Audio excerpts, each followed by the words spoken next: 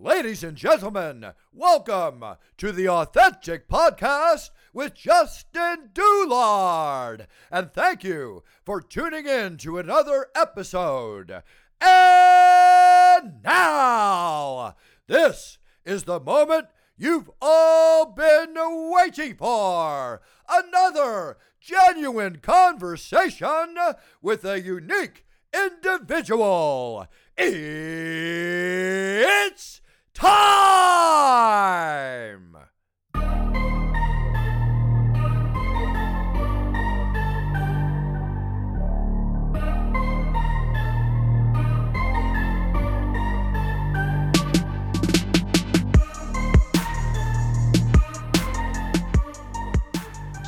All right, everybody, welcome back to another episode of the podcast. Thank you for tuning in. Got a good one here. I got Mr. Tim Jenkins, the quarterback whisperer of Colorado, the nickname. So, Tim, thank you for joining me. I really appreciate it, man. Oh, I'm excited, man. It'll be fun. It'll be a blast. Where do we start? So, talking about going to a D1 school. We can start there, go off the fly. So, well, let's start with this. Yeah. I know what you do. Yep. Give me a brief synopsis of the people listening what you do.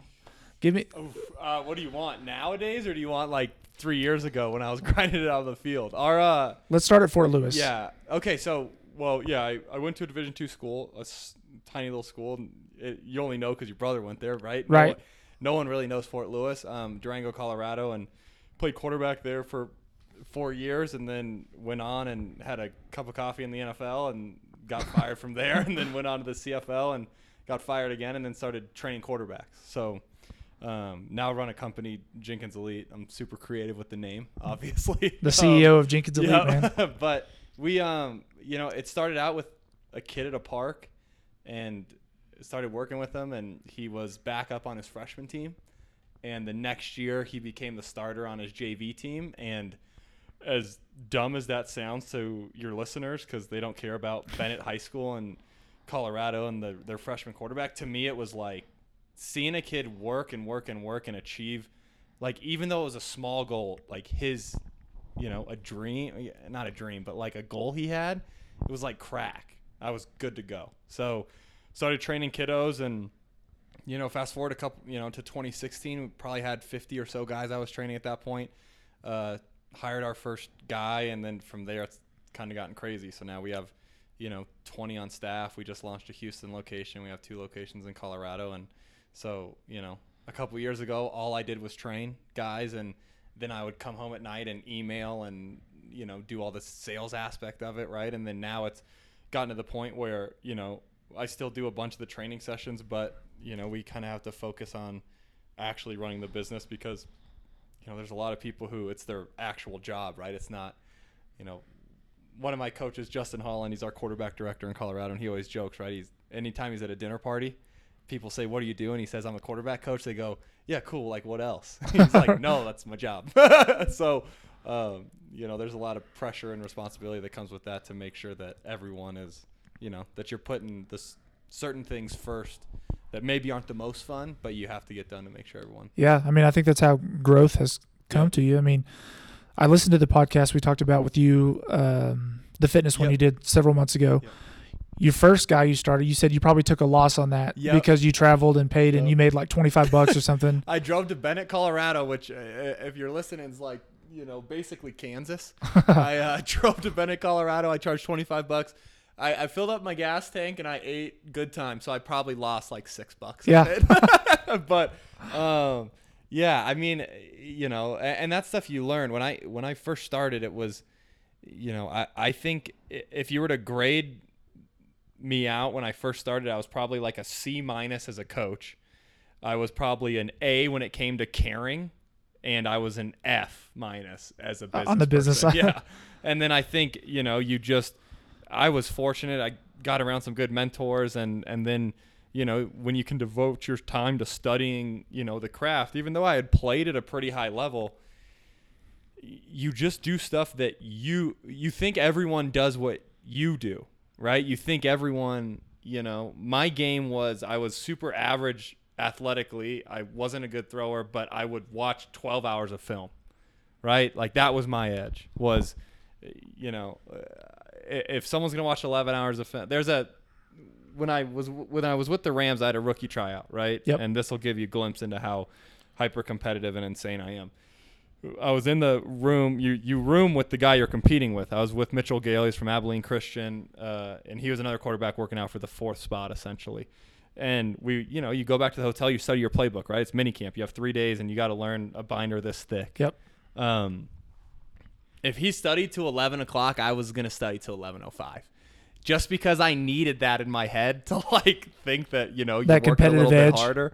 So yeah, I think that was, that's some of the stuff that you're thankful for, when you look back at your career and kind of how it helped you build to then who you are today. So when you started out, you said you made like $25. Yep. You drove to Yep. the Kansas equivalent of Colorado.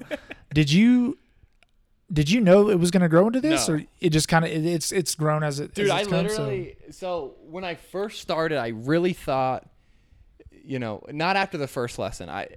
When I was doing the first few lessons, it was like hybrid between this is really fun. I still didn't know if I wanted to go play in the CFL or like pursue that.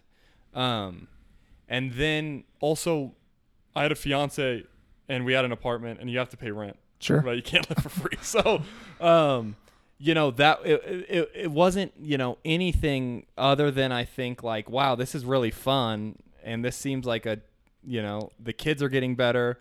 I might as well do this, right? Then go sell insurance.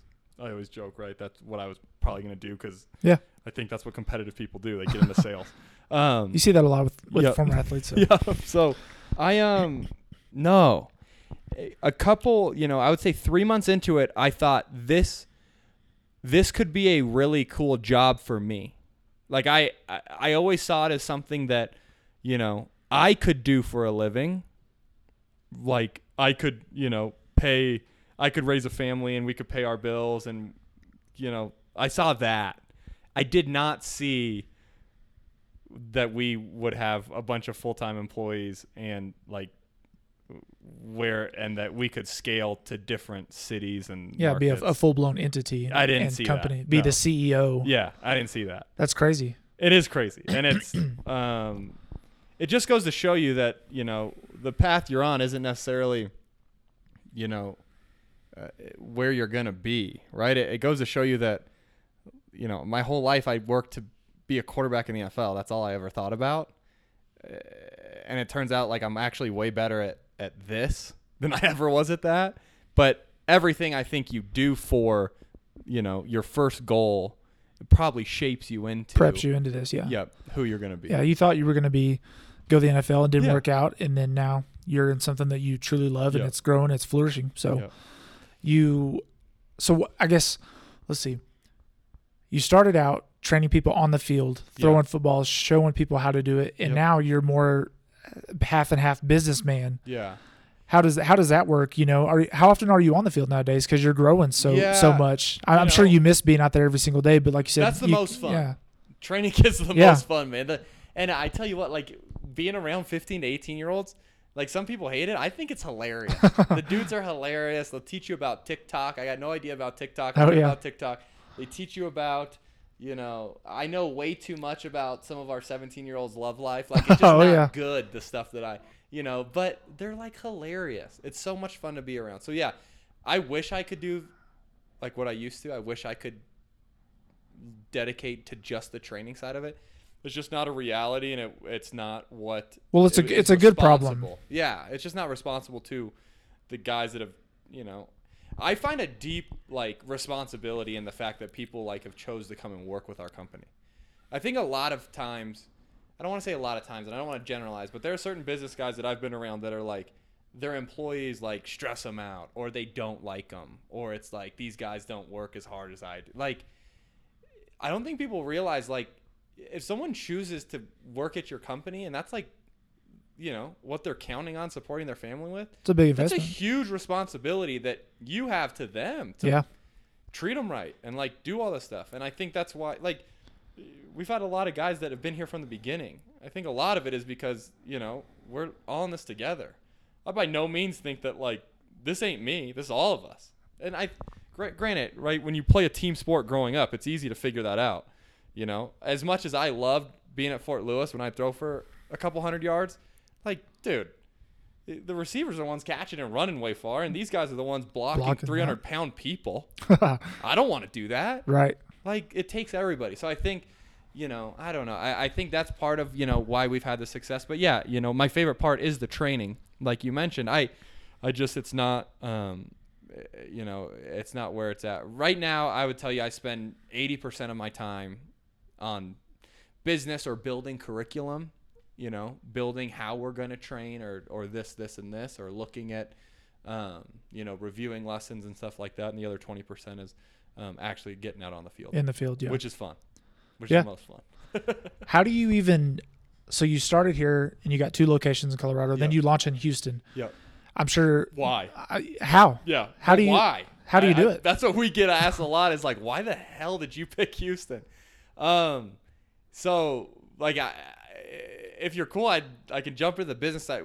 We're huge in SEO, search engine optimization. Oh, yeah. Right? We think it's I think you have to be nowadays. yeah, we think it's the primary way that our consumers find. If you have a 9-year-old that wants to play quarterback, what do? You search Google. Sure. So for us, we've, you know, created landing pages across the country with certain keywords to kind of find out where people are searching. And just so happened that Houston was the biggest place for Jenkins Elite getting searched. Now, was that because PJ Walker was the quarterback for the Roughnecks in the XFL? Probably. But One of your regardless, bigger you have the clients, right? traffic, and you can generate, you know, leads and then sales from there. And so from the business perspective, you know, that's where it made sense. We have a couple other markets that we'll be announcing at the end of the year that I'm really excited about, that we're finalizing, and it's like, you know, days away. But yeah, man, Houston was kind of just a no-brainer from that perspective.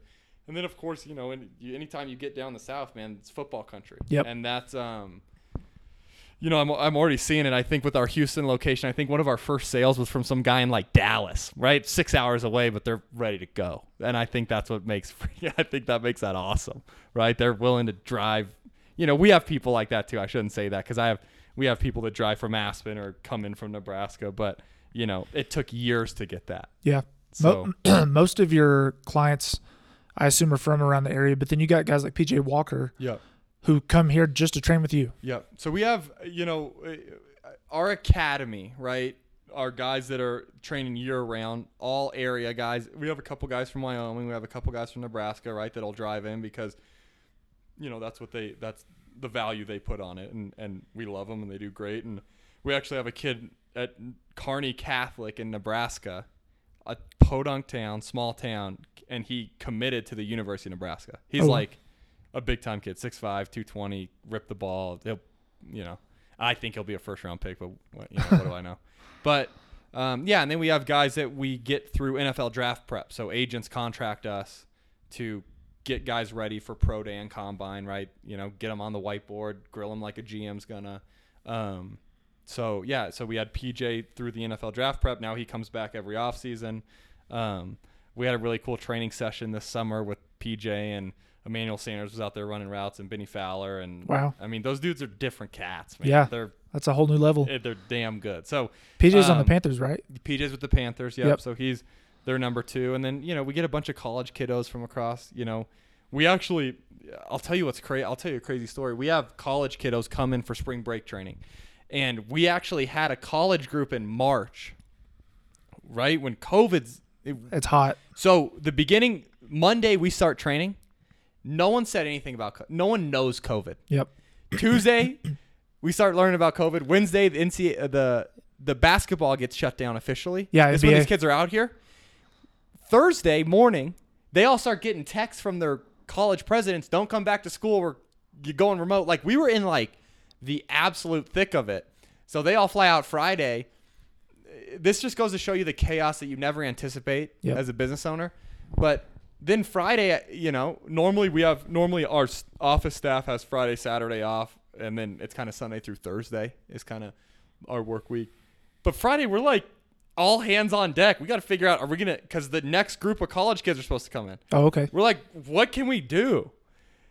And then you remember what it was like at the beginning of COVID when people were like, the National Guard's going to be on the street. They're not going to let you fly anywhere, all this stuff. So I'm thinking to myself, I'm going to end up, Airbnb is going to cancel the home. So I'm going to end up having 6 college dudes in my basement. Right. Nowhere to go. Nowhere to go. Can't go home. So we had to end up canceling the next 2 weeks. You know, when you look back at it, you think like we probably could have done it. But at the time, it was like, oh, yeah. It was insane. So, it was, looking back, it was just funny to be in the midst of, we would have still been in the midst of it as a company, but to see like the college kids go from on a Monday, nothing's going on. They're all talking about spring ball starts when they get back, blah, blah, blah, blah, to Thursday, classes are canceled. Don't freaking come back. It was wild. Yeah, it's every conversation has COVID in it nowadays, but something similar happened to me, not with college kids, but I was planning to go see Colton out in Vegas, right? In probably that same week you're talking about. Yeah. We had a concert and we had some fights we were going to go watch. And I figured they were going to get canceled, but Monday it was like, be cautious. Tuesday it was like, travel not advised. Wednesday it was like, is your flight going to go through? And I was like, should I go? Anyways, I went, but I was fine. We were fine. We didn't do a whole lot, laid low. But on the way back, I'm flying out and I get back to my destination and people were loading the planes to go to Vegas. But all the properties just announced they're closing the hotels. And I'm thinking, are people going to have anywhere to go? They're getting on the plane. I just got off. It's a one-way with Allegiant to go to Vegas. Oh my God. We stayed at Colton's place 2 nights. We did 1 night on the Strip just to get out. Yep. We stayed on a Sunday night. Tuesday night they were closed. And there was a cargo full of people, a plane headed out. And I was like, I don't know if they've told them or if they're honoring the rooms or what. I felt really bad. So, it was so chaotic. Yeah. Like no one knew what the heck was going on. Yeah. It was like, and then like, so I don't want to laugh about it and then like a week later, do you remember getting all the emails from companies? Oh yeah. That was insane too. The CEOs. So we start getting all these emails and we're like, do we need to send an email out? So we sent an email out. Like, Did you? Okay, yeah. man, here's what we're going to change. That's really funny you brought that up because like I would get them from companies I hadn't shopped at in years. Like Banana Republic was like, your shopping is safe with us. Yeah, I'm like Reebok. What? They're like, hey man, you can still buy our sneakers. Yeah. Like, who wasn't buying online anyways? Right. Every place I've ever shopped at sent an email saying safety first. And I was like, this is ridiculous. Well, and then what was crazy was then we had to start really paying attention to the guidelines. Yep. Because then all of a sudden it was like, and this is something that like, again, not political aside, right? This is something that I didn't even know was like on the table as a business owner. Here's what I was always prepared for. I was always prepared for a recession, right? You probably remember we went to college in the midst of it. Mm-hmm. Not went to it. We were like juniors or seniors at the midst of it. No. We were going to college. We experienced it. 2008, 2009, we were going to college. Yep. I remember because my dad lost his job as I'm going to school, right? So you're thinking to yourself, man, like, am I hurting our, the family, yada, yada. So I've always been ready for a recession, right? Hey, recession hits. We're going to get an influx of calls. We got to figure out how to do right by people, keep the kiddos in the program, and then when they get back on their feet, we get back to normal. I was always ready for something like that. What I was never ready for, and there's no way any business owner was because it never happened, for the government to come in and say, you can't do your job. Yep. But, by and large, at the beginning, it looked like the right call. I mean, it was scary.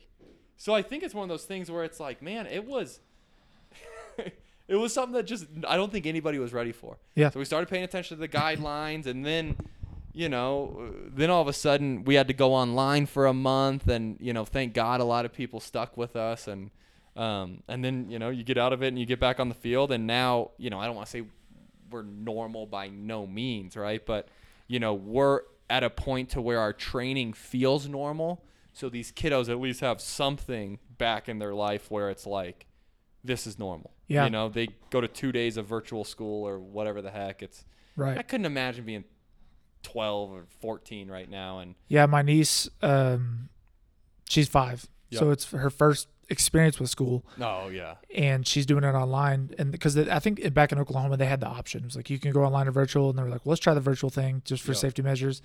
It was like day 2. And they're like, she's not in her element. She doesn't understand. She's at home, and kids just don't know. It's weird. Dude, it took me like 2 months to get used to Google Calls. Yeah. And it's not because I'm like old and can't figure out how to use like the webcam and stuff. Sure. It's just like weird. Well, did you take an online class in college? Yeah. Like, most of the time you catch up on your work and do it all, and then you sleep during the class, or, you do it at your own pace. And kids are just not, it's hard for them to do that. Yeah. So I'm sure it was hard for me to do it when I was 20. Right. I'm sure it's even harder for the teachers. Yeah. Oh my gosh. Yeah. It's adding so much. My mother-in-law is like second grade. She's a school teacher. Now she's a reading specialist. But she's talking about her teammates and so tough. How hard it is. And we already take them for granted.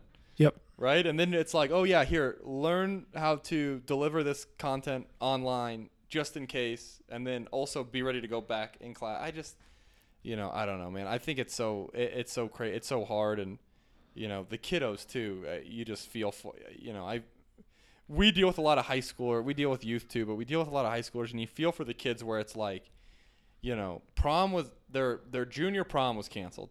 Their senior homecoming's probably going to be canceled. And then, like, do they do senior prom? Like, I don't know. Yeah. And it's like, again, we all look back, and it's like, prom was dumb. I agree. I thought it was stupid. I was dumb when I was 17. But when you're 17, you really want it. It's not dumb. Yeah, exactly. You know what I mean? It's like real rich of us to say, like, things are stupid. Well, yeah, but you also went through them. Like, graduate. It's a stupid thing you wanted to do. I got in a big argument about graduation the other day. Someone was like, graduation's stupid anyways. It's like, dude, easy for you to say. Yeah, you got to do it. You got to do it. Yeah. Right? At the time, graduation was everything. 3 years later, you're like, it's not that cool, but you still need to experience it. Yep. And you got to do it. My hardest thing going through this was seeing us willingly take stuff from these kiddos that we already got to do. That we got to do, and then being on our high horse about how they shouldn't care about it. That was my frustration. No matter where you come down on it or politics or whatever, that was my frustration looking at it. It's like, I really struggle when someone has something and then tells someone else, you don't need it. Yeah, because the kids are never going to get it back. Yeah. You're never 17 again. Yeah, Colton was telling me, so I used to have Twitter. I don't have it anymore, but he was telling me you're pretty active on there and pretty vocal about the kids playing football here. Well, they pushed football this spring at first. What do you think about that? Well, I was way against it. I was a 1-year starter. I was in high school. In high school. So you're talking about if you push the spring, I'd never get offered. I never go to Fort Lewis. I never get a chance to go to the NFL, CFL. I probably don't start this company. Have a huge impact on your life. I don't know what my life is like. Yeah. Right? Again, you like to think the best of yourself. I probably still compete, blah, blah, blah. Right. But who knows? Right? If you didn't get that opportunity, we'll never know. Especially if you compound my life, right? Like we talked about, the recession hits. Your parents go through some hard stuff. Do you, and then all of a sudden, if you didn't have football, who are you? Right? I don't know who I would be at that point. Yeah, that's a lot of kids' outlets. Yeah. So, I was very vocal about it. And it wasn't about COVID or the dangers, because I'm a quarterback coach and business guy. I don't know virus. I don't know viruses. I'm not going to act like I do. I can look at the data and I can make my own assessment, but I'm not. Dude, I have no idea about pandemics. I just want to say I love that, because I have so many friends, family, peers, anyone on my Facebook, I'm like, you realize everyone here talking about it, minus 5% of the people are not subject matter experts. No. Stop acting like it. Yeah, they all act like it. The only thing I talked about was that this is going to negatively impact the kids' recruiting. Yeah, you're just all about the kids. Yep. And so, anyways, man, I battled. Governor Polis tweeted at me. Really? Well, I don't want to pat my own back, but I'm going to. No, go ahead. Because what happened was they moved it to the spring. Okay, everyone was pretty vocal about it being a bad thing, and then everyone kind of adjusted to the idea of spring. Okay. Well, other states start bringing it back, right? Governor Polis at a press conference says, man, we'd love to look at bringing high school football back. So he went back on his word? Essentially, right? But, I think it's being open and awesome, right? If we can do it for the kids, let's do it. Well, then CHSAA got blindsided by this, who's our governing body. And then CHSAA votes the night the governor says that. They say, oh, wow, we're going to take a look at it. They vote, and they vote it down. They say, don't change. Then comes the, finger pointing behind the scenes, where I'll get a text from someone who knows the governor's office and says, this is what we gave them. And then CHSAA's telling me, no, this isn't. And no one will go on the record. Yeah. And so I tweet out one night because I'm just pissed at this point. And I say, to be honest, the lack of transparency makes both Chassa and the governor look bad. Neither deserve to be reelected in their positions again, right? Which if you're in politics or Chassa or whatever, your probably only thought process is I want to get back to that, right? Or and I shouldn't say it's your only thought process, but it's part of the goals. Anyways, 11:30 at night one night, Governor Polis tweets at me and says, the transparency thing, he responds and he says, the guidelines we gave them were 50 per team, per sideline. Well, if that's true, we could play. Previously, it was 25 for the whole team, for the whole game. So they just want to cut the roster down. They were going to say you could only have 12 on a sideline. You can't play football. No. Governor Polis tweets out from his personal account, so he can't say it was an intern, right? And says, hey, no, 50 per sideline. Well, then Chassa, what I heard, right, again, this is all hearsay, but Chassa was like, we didn't know that. Chassa's like the governing body, Colorado High School Athletic Association. Okay. So then now with the 50 being out in public, it started a wildfire. And he's replying to you? He had replied to me. Yeah, it started a wildfire. It was insanity. It was also part of why, I have my own political opinions, and I'm never going to push them on someone else, because if there's one thing I learned about being on Twitter and something that became political, right, being COVID, right, both sides have accounts with no name or profile picture that are terrible, terrible people hiding behind like the Kevin Durant. Yeah. You see right? that? Like the burner account. Yes, the burner. Both sides have it. I don't want to hear about, our side doesn't have it. Both sides have it. They're in my mentions. It was terrible. With that being said, Chassa goes back, revisits. Now we get to a point where actually this last Friday, was the first week of high school football in Colorado. So the kids are playing in the fall. It's back. It's back. Just a condensed season. It's a condensed season. They're playing 6 or 7 games. They're Kind of like playoffs. the Big Ten and the Pac-12. Yep, okay. They're playing. Nice. I didn't know that. I tell all the kids, I say, you can write me your thank you note whenever you want. But no, man, and that's part of where I think the idea that like politics is like, this like crazy thing where we have to pick sides. Like Governor Polis, he made a great decision to bring it back. I wish it wouldn't have taken so long. Yeah. But like, you gotta give credit where credit is due. Well, And I like how he did a you great just job. said, you're like, how did COVID get so political? And you're like, I don't really care. You're like, I'm just looking out for my kids. What's best for I literally them? just wanted them to play. Yeah. And then people like would respond and be like, you're just trying to kill kids for profit. And it's like, okay, this is what I started saying on Twitter a bunch too. Like there were a bunch of like me dunking on dumb people and a lot of people like that. And it was fun. I like was getting some good like energy out from being sheltered in place. But, what I was super transparent about was like, people were like, oh, I get it. It hurts your business. Dude, it helps my business. When they don't play, they train. I make money off training. I'm not going to I'm not going to act like I'm like this charity case. We charge for our service. With that being said, I'm still arguing to bring football back. Right. Because that's what our kids need. I feel like you would be an advocate to play football no matter if you were selling insurance. I'd rather lose. I will never put $1 over my soul. And the right thing was for the kids to play.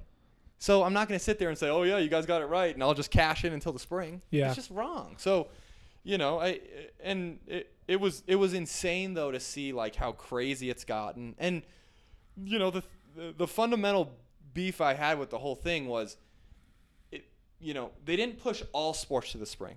They pushed football. They were playing softball. They were playing Basketball. golf. They were playing cross country. They were going to play basketball in January. It's like, if it's not safe, I'm good with that. If that's if that's what they believe and they want to push every sport to the spring, I can get the logic. When you just push one because it's scary, because people tackle. What about the ridiculousness of the NFL playing everything is normal? Yeah. Minus limited fans. Yep. But they're not letting them do the jersey swaps. How does that make any sense? This is where I don't understand, because there are really smart people I'm around. People that I'm talking like are way smarter than me. Guys that can go do surgeries and this stuff that I could never be qualified for, that like are banging the table for these policies that I don't think are logical. Like, if it's not safe to swap a jersey, how not is it safe to safe play. to dap somebody up Right. like after the game? Then okay, you should just go to the locker room after the game. But no, we're gonna dap each other up, but we can't then swap the jersey. Yeah, It's there's like, this deal what? like Stephen Gilmore from the Patriots, a cornerback. Yeah. He tested positive, and then Yep. they were like, he was seen shaking Patrick Mahomes' hand after the game. Yep. It's like, what's the difference in that? It's ridiculous. Hey, Mahomes, here's my jersey. We The dude's gonna frame it anyways. Not like he's gonna lick it. yeah, You're not gonna lick the jersey after the game. Oh, Right. this looks awesome. exactly. Like, I mean, you tackled him 16 times. Like, It's we were well, I'm excited to hear that high school football's back because my wife and I we just like to watch live football, Yep. and you're not going to a college or a pro game anytime Yep. soon. Yep. Um, I don't know what the rules are around attendance. I have no idea. yeah, I know that we live right next to Echo Park Stadium where a bunch of our kids play, and so one of my guys had played up there last week, and I wasn't allowed. They were like, no, it's just parents this weekend. So who knows what it turns into? You know, I'm just happy these kids are playing. I'm happy they're around their teammates. My biggest fear was we weren't realizing that we're taking this after-school activity away from young men who are going to be going through really hard stuff, are going to be turning to more and more social media, which, like, dude, I'm 29, and I get on social media, and I feel like a terrible person, or I feel mad at somebody that I've never met. Yep. Like, you know, again, for every good, it's done a lot of good. I'm not one of those guys who's, like, all anti this, right? There's some good stuff that's come from it, but we got to be real about, you know, the negative effects of it. yeah, or like when you get on Instagram and then all of a sudden 3 hours go by. You're calling me out, man. It's brutal. I mean, like I you know, right when the screen time thing came out, I started doing the like, hey, you know, you can only have this much of it. And dude, it'd be like, yeah, I wake up freakishly early. I like wake up at 4:45 and like do my workout, and you know, I try to be like Jocko. You're like, yeah, say you're a He's Jocko guy. savage, yeah. 4:30. Put your But, watch up. Yeah, he's just an animal, and I post my watch every morning after a workout. Do you? I do. Nice. I do it because the kids talk crap to me if I don't on Sunday. You got that And I see- accountability. Yeah. Nice. So I do it all week, and then I go there and I talk to them about how much better I am than they are, and they laugh, and, you know. But no, I have that whole thing. But when I started the like screen time thing, dude, it'd be like 6:30 in the morning, and I would have hit my limit. Yeah. You know, and I set a limit like, you know, hey, I don't want to be on social media for more than 20 minutes in a day. When you look at what 20 minutes a day is, it's a lot of like days of your life when you add it up. It really is. And it goes by like nothing when you're on these platforms. It's just like, yeah, man, there's a lot of good, but there's a lot of bad. Anyways, I was worrying about these kiddos because they're going to do 2 days of virtual school. They're not going to see their friends. They're, you know, homecoming's going to be taken away. They're then going to not be able to play football. Like, you're going to, unfortunately, and this is what I kept telling people, and if I ever got asked by a decision maker, I said, unfortunately, social media is going to be the healthiest thing they're going to turn to. That's what we have to realize. So we all think social media is not this great thing. That's going to be the healthiest option. That's like the best choice. Yep. Yeah. So we could start to talk about the not healthy options, Sure. right? And to me, it's like, what do we want to expose these kids to, you know, possibly contracting this virus playing football, or like, you know, turning to places that also provide a family atmosphere, right? That just so happen that you like, you know, deal drugs and shoot people. Sure. Like, we act like these kids are like in these bubbles that it's like they just won't leave because we tell them not to. Like, do you remember being 17? Yeah. My dad would be like, don't go see that girl. I was going to do anything I could, right? Yep. Like, she was hot, you know? That's like how life worked. When you're 17, you don't listen to anybody. You have to go figure out it on your own because you're dumb.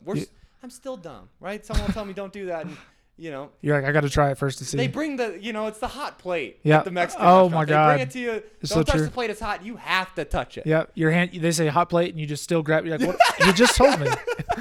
Every time. Yep. So yeah, I mean, I'm happy they brought it back because that was my fear. My fear was, you know, we start to have then 2.5 hours after school that's unaccounted for. You know, even the kid. You know, there's some kiddos that are fortunate to have a parent home, and there's others that both parents are working. And to think that these kiddos are just going to go home after school and just sit down and do their homework is a tough sell. It's a perfect world. Yep. It's But a it's perfect not world, reality. and I wish that would happen. Yep. Right? But if there's anything I've learned, and my oldest is only 4, being a parent, if there's anything I've learned, it's never a perfect world, right? My 4-year-old will wake up one day and he'll be great, and then my 2-year-old daughter will decide today is the day. Today's the day I'm going to burn this house down, right? And then our 6-week-old will start screaming. So it's like, it's just not perfect. They have a mind of their own. They're insane. And, you know, being a parent, I know. Can I say it? Yeah, you're good. Yeah. You're gonna. I know you're gonna be one soon. I did tell the world. It's the most fulfilling thing on planet Earth.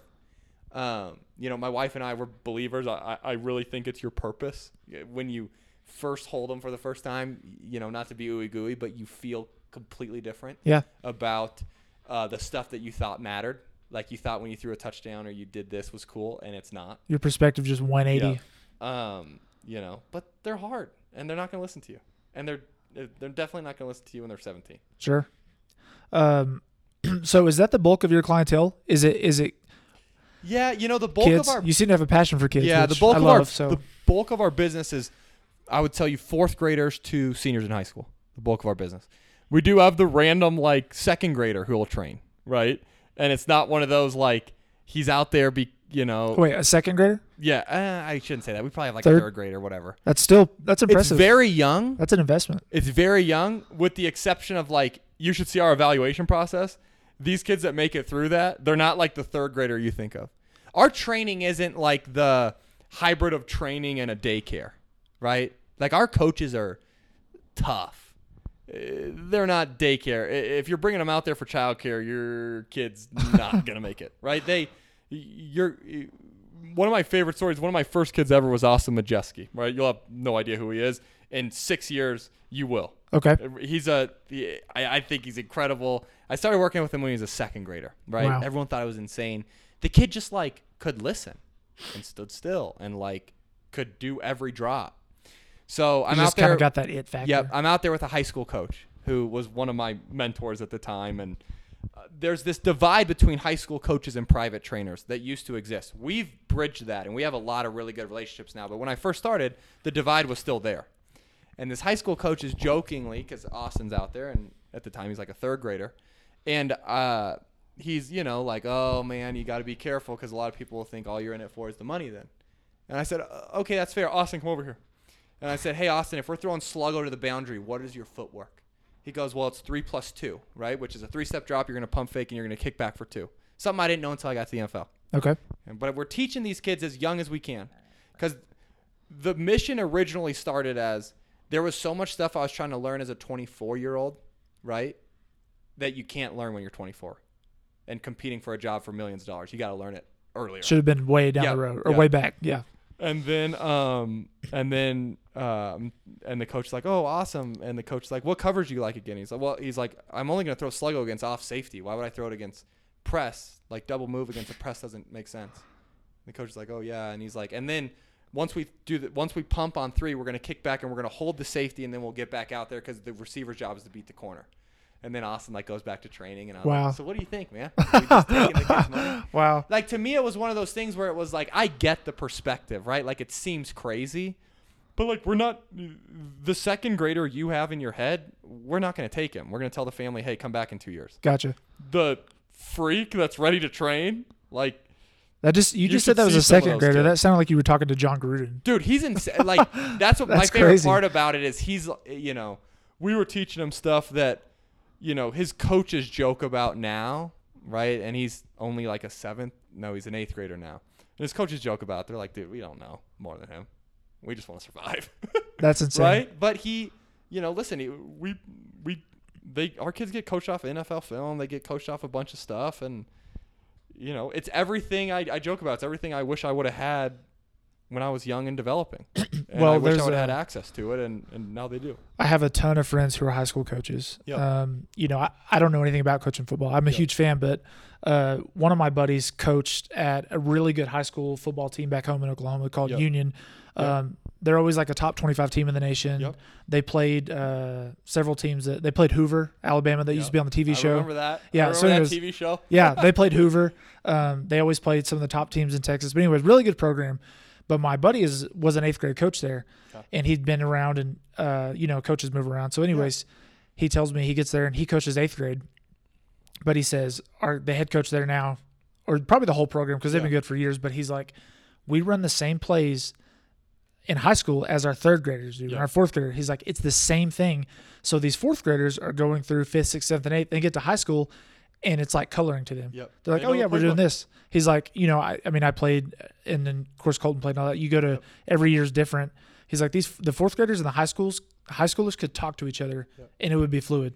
I think that's why they're so good. Yeah, I think that's so cool when you have that kind of program structure. What's really funny is I did an interview the other day, and they asked, the guy was just like, hey, I have, just a theory question for you, which is we often say like, that program has it, right? That coach has, it. And he's like, what is it? It's organization and core values, right? They're organized, and they've decided one of their core values is we're going to teach everything all the way through. I just think that's all it is, right? You set up with a great process, and you're going to develop a great organization. Yeah, You know? I mean, and then I'm sure what happens to them is what happens around here, which is where everyone says, oh, they recruit, that's why they're good. yeah, No, they're good because they've created a process that wins, and that's why people want to go there. And they don't have to recruit. The kid shows up because he wants to go be a part of a winning culture. yeah. Well, it makes sense. I mean, look at the Patriots. It seems like every year, no matter who they plug in that system, they're probably going to win 10 games minimum, no matter who's there. Yep. Brady went down. I can't remember who his backup was. Matt Castle. Castle. Castle comes in. 11-5. They make the playoffs as a wild card. Yeah. Worst case scenario, you make the wild card. It's crazy. It just goes to show you what I think good leadership, what being organized, what communicating values. It just goes to show you that it's applicable. It's applicable to anything, right? Whether it's you planning your family household, right? Like who are my wife and I always like, who are the Jenkins, right? What What are are you our about? Yeah. standards, right? What do we what do we want to instill in our kiddos? Like, it's people joke about it, right? Like you're the guy in Step Brothers, the crazy family that took the singing lessons, right?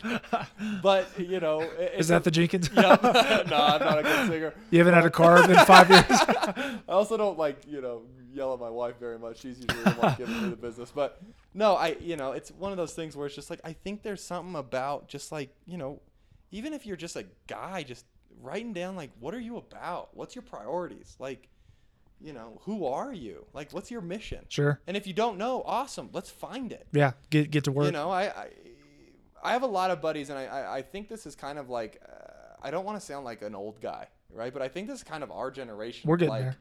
We're like, hey man, what do you oh, I'm just trying to figure it out, and we don't want to have an opinion on anything, and we don't want to, offend anyone, and it's like your opinion can't, in my opinion, can't offend anyone, right? It just, we all have different ideas on how to get it done, and it's okay. Yeah.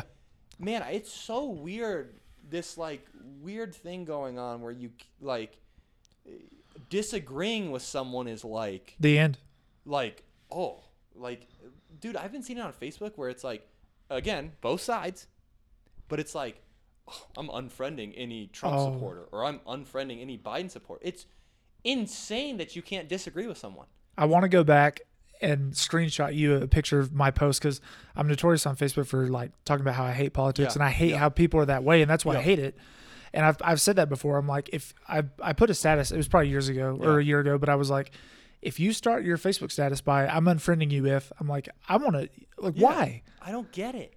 I don't get it because it's like, people are losing friendships over the dumbest things. And if they actually sat down like this and talked, it'd probably be over in half an hour. and here's the other thing, and I don't want to act like I've met like Joe Biden or President Trump, but when you start meeting powerful people, to think that they really like care about you a ton Right. is a tough sell. It's just like, man, you People might don't wanna realize that. rethink that. Like, we're all in this together much more than we think. And I don't know, man. Listen, I have my own political opinions, my wife and I, and I just like, it just discourages me. And it's just, to me, think of running a company like that. We're actually going to do our annual plan session tomorrow, right? 9 of us will be in here and talk about the future of our company, where we're going, yada, yada, yada. Imagine if I started the meeting as, Who are you voting for? imagine if like this is how we debated ideas was, I want to do this, and if you disagree with me, I'm going to fire you. Yeah. That's how politics are, right? If you're going to vote for this person, I'm unfriending you. just means that your ideas aren't good. Like, debate your ideas and don't be hurtful about it, right? Yeah. Like, you don't have to call someone a racist or a socialist or whatever. Just debate the idea fundamentally. And then, like, I have this real opinion that, like, if someone really is one of those, like, words we're slapping on people, they're going to show it. Sure. Like, trust me, I've been around people that, like, aren't great people or were raised in a time where it was like we preached not the right stuff. Right. Right? They go and let you know. They're not going to hide behind and never show it. Every single person I've been around, no matter what their belief, if it's a negative belief, it comes out at some point. Sure. You're going to find out. You don't have to unfriend them because they voted for someone. Yeah, they're going to show it to you. That made me think about, I think it was, I can't remember if the election was over or if it was about to start, but my wife and I were in California, went to a comedy club. Yep. And the guy started out, he was like, hey, where my Trump guys at?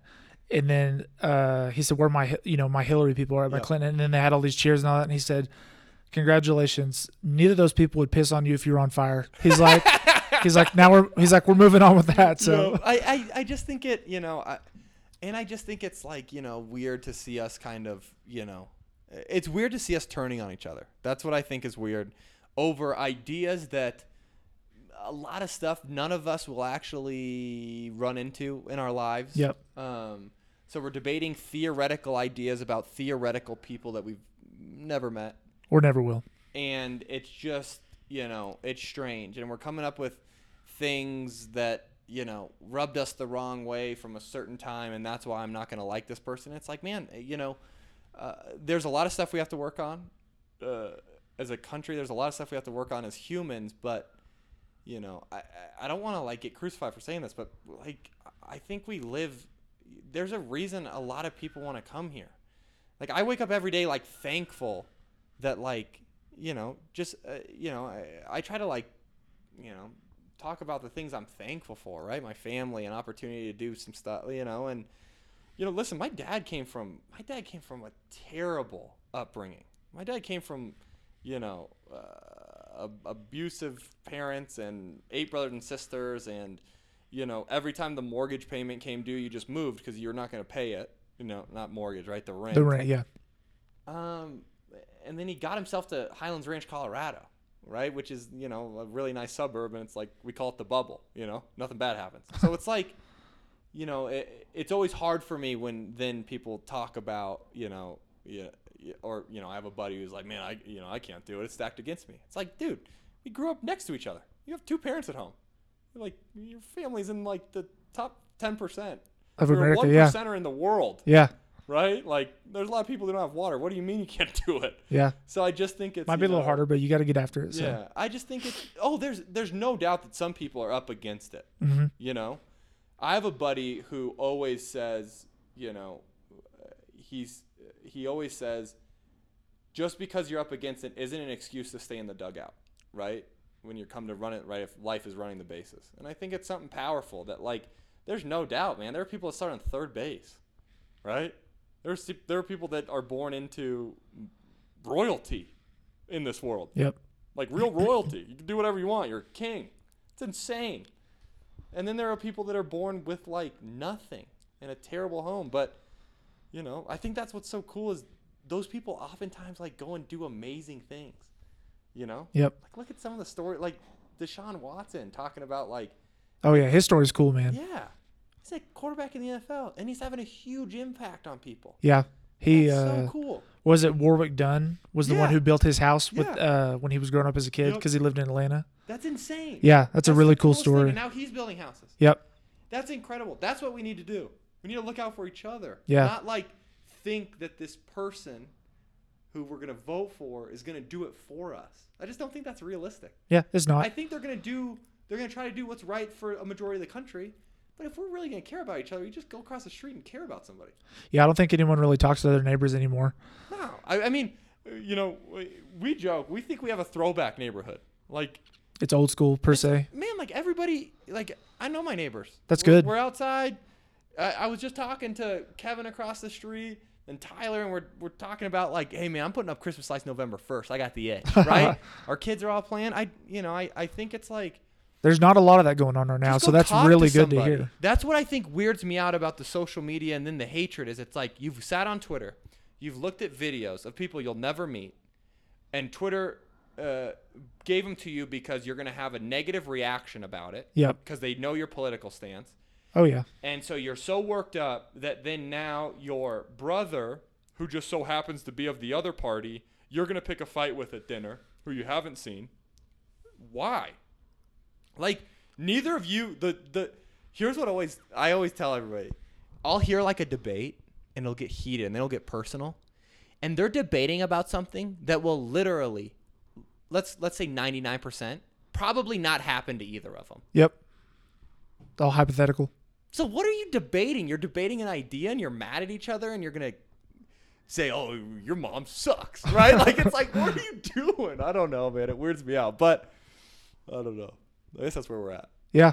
Hopefully it stops. Hopefully after November we can like all chill out. Yeah, right. I know. We've got like 4 more weeks, then hopefully people will be a little better, but who knows? I was going to ask you, do you have any kids in Colorado Springs that you're coaching? Or? Yeah. We have Luke McAllister. So he's at Palmer Ridge. Okay. Which isn't Colorado Springs Monument. Because he's actually committed to CSU. Okay. So he's a Colorado State commit. We have Cale Cormany at Rampart. If we can, my wife and I would like to go watch a game. What we should all do Since is we it's should back, just get so. together, go to a game. Yeah. We'll go to a good game. If we can. If we'll find a way. Yeah. I'll tweet Polis. All good to say. We were talking before we got on about kids going D1. Yep. I wanted to have you talk on that for just a little bit about, are your kids like that? They come in and they think they're good and they're like, they have to go D1? Or are you like, hey, there's opportunities D2, D3, D1 AA? I feel prepped for this. Is what's cool is I answered this question before. Because you were a D2 guy. So. Yeah. We don't have that problem of false expectations because early on I identified that, listen, there's this issue in 2014 when I first started doing this. There was this fundamental issue in my industry. In my industry, there's some not great people, in my opinion. Okay. Right? They tell you have a kid, they come to train, you tell them, oh, this kid's going to be great. He's not. He sucks. And you tell the parent that he's going to be great, and the parent watches him get better because if you practice, you'll get better. We can get really good at being bad. Okay? And if you don't believe that, just go look at your buddy's golf swing who's beating you, but he's beating you with a horrendous golf swing. He's just gotten good at a horrendous golf swing, right? Let's be honest. Good at a bad habit. He's gotten really good at being bad. So, but if you were to put him in, like, let's say a tournament over 4 days, it would never hold up, right? But he's good enough to take some money off of you on Saturday, right? That's what I joke about. So this happens, right? The kid gets a little bit better. He gets a little bit better. And then he never really breaks through because, one, he probably didn't have the floor to begin with. And then, two, we're not training him the right stuff. We're kind of in it for the wrong reasons, in my opinion. I identified that as our biggest issue because that eroded the trust from parents, and it also eroded the trust from high school coaches because then the parents telling the coach, hey, this guy says he's good, he's not, right? That was a majority of the negative feedback I got from high school coaches was like, hey, man, we appreciate what you're doing, but, we've had these experiences in the past. When I realized that was our issue, we started getting unbelievably data driven. So we have this sleeve called a Modus sleeve. You put it on, it gives us 6 different data points on you. We could tell you your fingertip velocity, your arm slot, how much it varies, your arm speed. We could tell you how much torque you have on your elbow. You're going to hurt your elbow. You study this with these kids? Yeah, well, that's ridiculous. So in a good way. This is the first thing they do when they come to an evaluation for us as a quarterback. Seriously. Yep, it's the first thing we get them in the Modus sleeve and we test all this. The reason for it is I didn't want our company to be the place where it was like, I think my kid's getting better. What I wanted was a month-to-month contract. You want to prove it. So you fire me at any time, and here's the data to back up how your kid's getting better. And then what this creates is it creates this bell curve because we work with D1, D2, NFL guys. I know what the ranges have to be. So what it helps is it helps us set expectations. A parent comes in and their kid tests at 52 fingertip velocity. Well, here's where he is. He's in the 30th percentile of his class or whatever. Fingertip velocity? Yep, fingertip velocity. I'm mind blown by this stats. This is crazy. So for me, it's like, listen, here's where he's at. If you think your kid in the 80th percentile, right, is going D1, you have a problem, right? So for us, we've never had that false expectation because we can be upfront with the data, and say like, hey, listen, here's where your kid is. we always equate this data to the floor the same way that on average an NBA player is 6'4" or 6'6". That doesn't mean if you're 6'8", you're going to the NBA, but that's the threshold. So we view it as the threshold, right? You have to have this fingertip velo to have a shot. And then from there, it's about skill development. You know, did you really get a good shot in high school? What I think is broken about the D1, D2 current mindset, there's two things.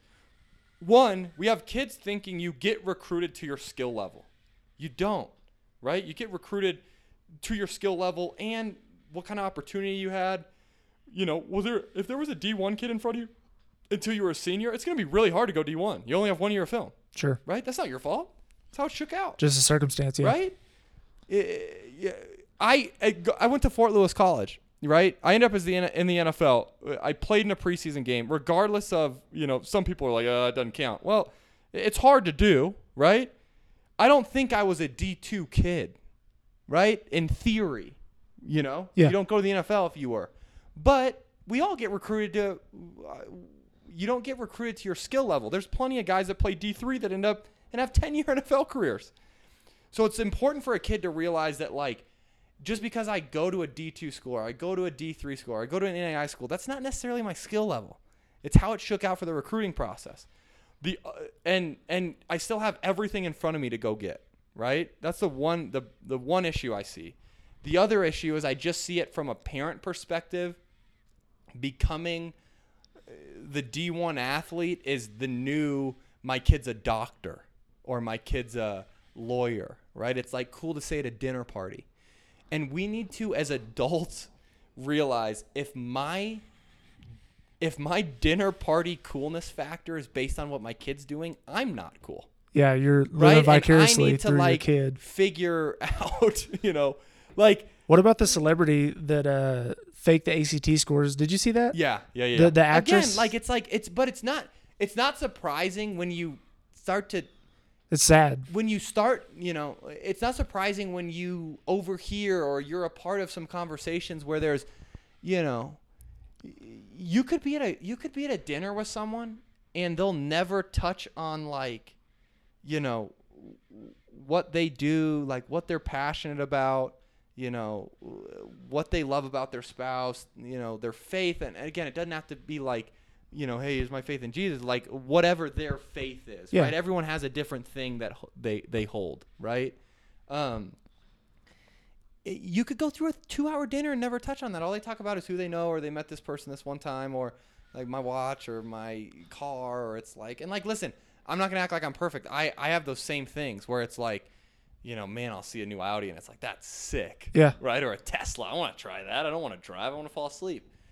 But, you know, I think we're losing substance. And when you start to lose substance, you know, it's not surprising that someone pays to get a test taken for their kid to get into a school. Because they want to go to dinner and say, guess where my kid got into. But again, like, dude, if someone starts a conversation with, like, here's who I know, or guess what, you know, someone I know did, I immediately think to myself, you're not cool. Like, tell me something about you. Like, what gets you going? Like, what are you passionate about? Right. You know, like when we first started talking, and I'm not going to, I don't want to like stroke your ego, but like your passion for this is sick. That's awesome. Yeah. I appreciate it. Do you know what I mean? Like, yeah. I think that's what makes us like innately cool and like can connect to each other is when you talk to someone like, you know, I'm passionate about this. And I think it's like, I also think it's what's refreshing when you hear you know, we joked about Rogan before this, right? Like, there's a reason people listen to people that are just genuine and honest. They don't always say what you agree with. Yep. But you at least know they're not BSing you, right? You know they ain't lying to you. Yeah, what I liked about you when I listened to that podcast you did about 6 months ago was you talking about how you try to be real intentional with your time. Yeah. And then how you're admitting you're like, hey, I get caught up in stuff sometimes. Yeah. I, you know, waste time, or I get braggy or kind of get sidetracked, but you're really focused. You're like, I get up in the morning, I do these things, and I try to be better and try to, like, you know, what do I stand for, or what do I really want to be about, and not get caught up in everyone's mix. So, to be transparent, like, it wasn't like always like that. Yeah, it's not easy. There was like when I first started training, like I was so consumed with what people thought of me as a coach, right? Like, I probably started to try to be intentional about it and find more like substance in my life because I like woke up one day and I was like, why in the world do I care if I have followers on Instagram? Like, you know, I think everyone would be lying if they didn't Yeah. say that when you put up a picture, if you don't have some likes, you're Yeah. like, hey, what's wrong? what the heck's wrong? Yeah. And it's like, why you like it, we all have to remember, like, and you know, I did this, dude. I did it months ago when I just was joking about dunking on people. It was fun because everyone would be like, "Oh, you're a savage," you know. It was fun, Yeah. but it's like, you know, you need to take a step back of yourself and at least realize, like, what are you doing it for? You're doing it for that pat on the back, Right. right? So I think as long as you can be honest with yourself, but I just think it's dangerous to get consumed in, like, you know, things that don't matter. And what's always so funny, and I tell everybody this, like, if anyone asks me, like, man, I want to start this business and this is what I want, like, you know, I want to make this or I want to do this. If you start with that in mind, you'll never get it. I never thought about, like, making money. You know what I mean? And, like, we have a big company now. We do okay, right? Like, you can't start with, like, a not substantial. Nothing will grow if it's not, like, substance that you start with. That's Yeah. my opinion, right? If you start with, like, you know, you see it with girls all the time, right? Where there's, like, you know, like, a girl will post a scandalous picture, and it's like she has like 100 followers, and it's like, well, why are you doing that? You're, like, starting with, like, the end result in mind of you want a bunch of followers. Yep. Like, why should, like, you know, get a reason for someone to follow you, and then, like, all this other stuff will come. I just think, like, I don't know. I just think we sometimes start with frivolous stuff, Oh yeah. and then it's hard to stick it out. If your end game is something frivolous, it's easy to give up. Oh yeah. Your end game is, like, you know, for us, right? We want to, you know, we have a company goal of we want to be publicly traded one day. I 'Cause think did hear you say that. It would be insane, right? No company's ever done it from, like, a sports training perspective. That's our company goal. Our actual substance is to have the most impact on kids. Well, how do you do that? You scale, right? That's the only way to have the most amount of impact. So for us, it's like, if it's rooted in substance, I think you have a shot. It doesn't mean you're going to get it. Stuff's hard, unpredictable. We might get 7 more pandemics and then everyone's out of business. But Yeah, I mean, you never thought, as you said, that you'd have 4 or 5 launches in different cities and no.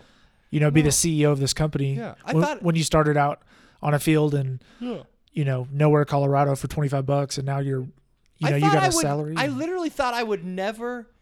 I had this, like, really hard thought process one day that I'm never going to be at my kid's game because I'll always be doing lessons on Saturday. It's like, man, that's going to suck if I have to miss those, right? Yeah. Well, you know, the big man works out. The big man upstairs worked it out to where it's, you know, who knows what's going to happen in 12 years. But, you know, it looks as if I'll be able to take a couple Saturdays off and go watch them play. Yeah, so, but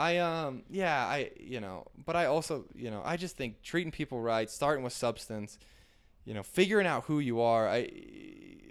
I don't want to act like I'm, like, this crazy, like, self-help person, but I'm, like, into those books. I don't think there's a shame in it. Like, I like to read them. No, I do too. I I think think you it's- got it. I think you absorbed the information well. I think it's tough if you, you know, it's always a slippery slope. Don't take it as gospel, right? The way they pulled themselves out, in their entire blueprint's not going to be for you.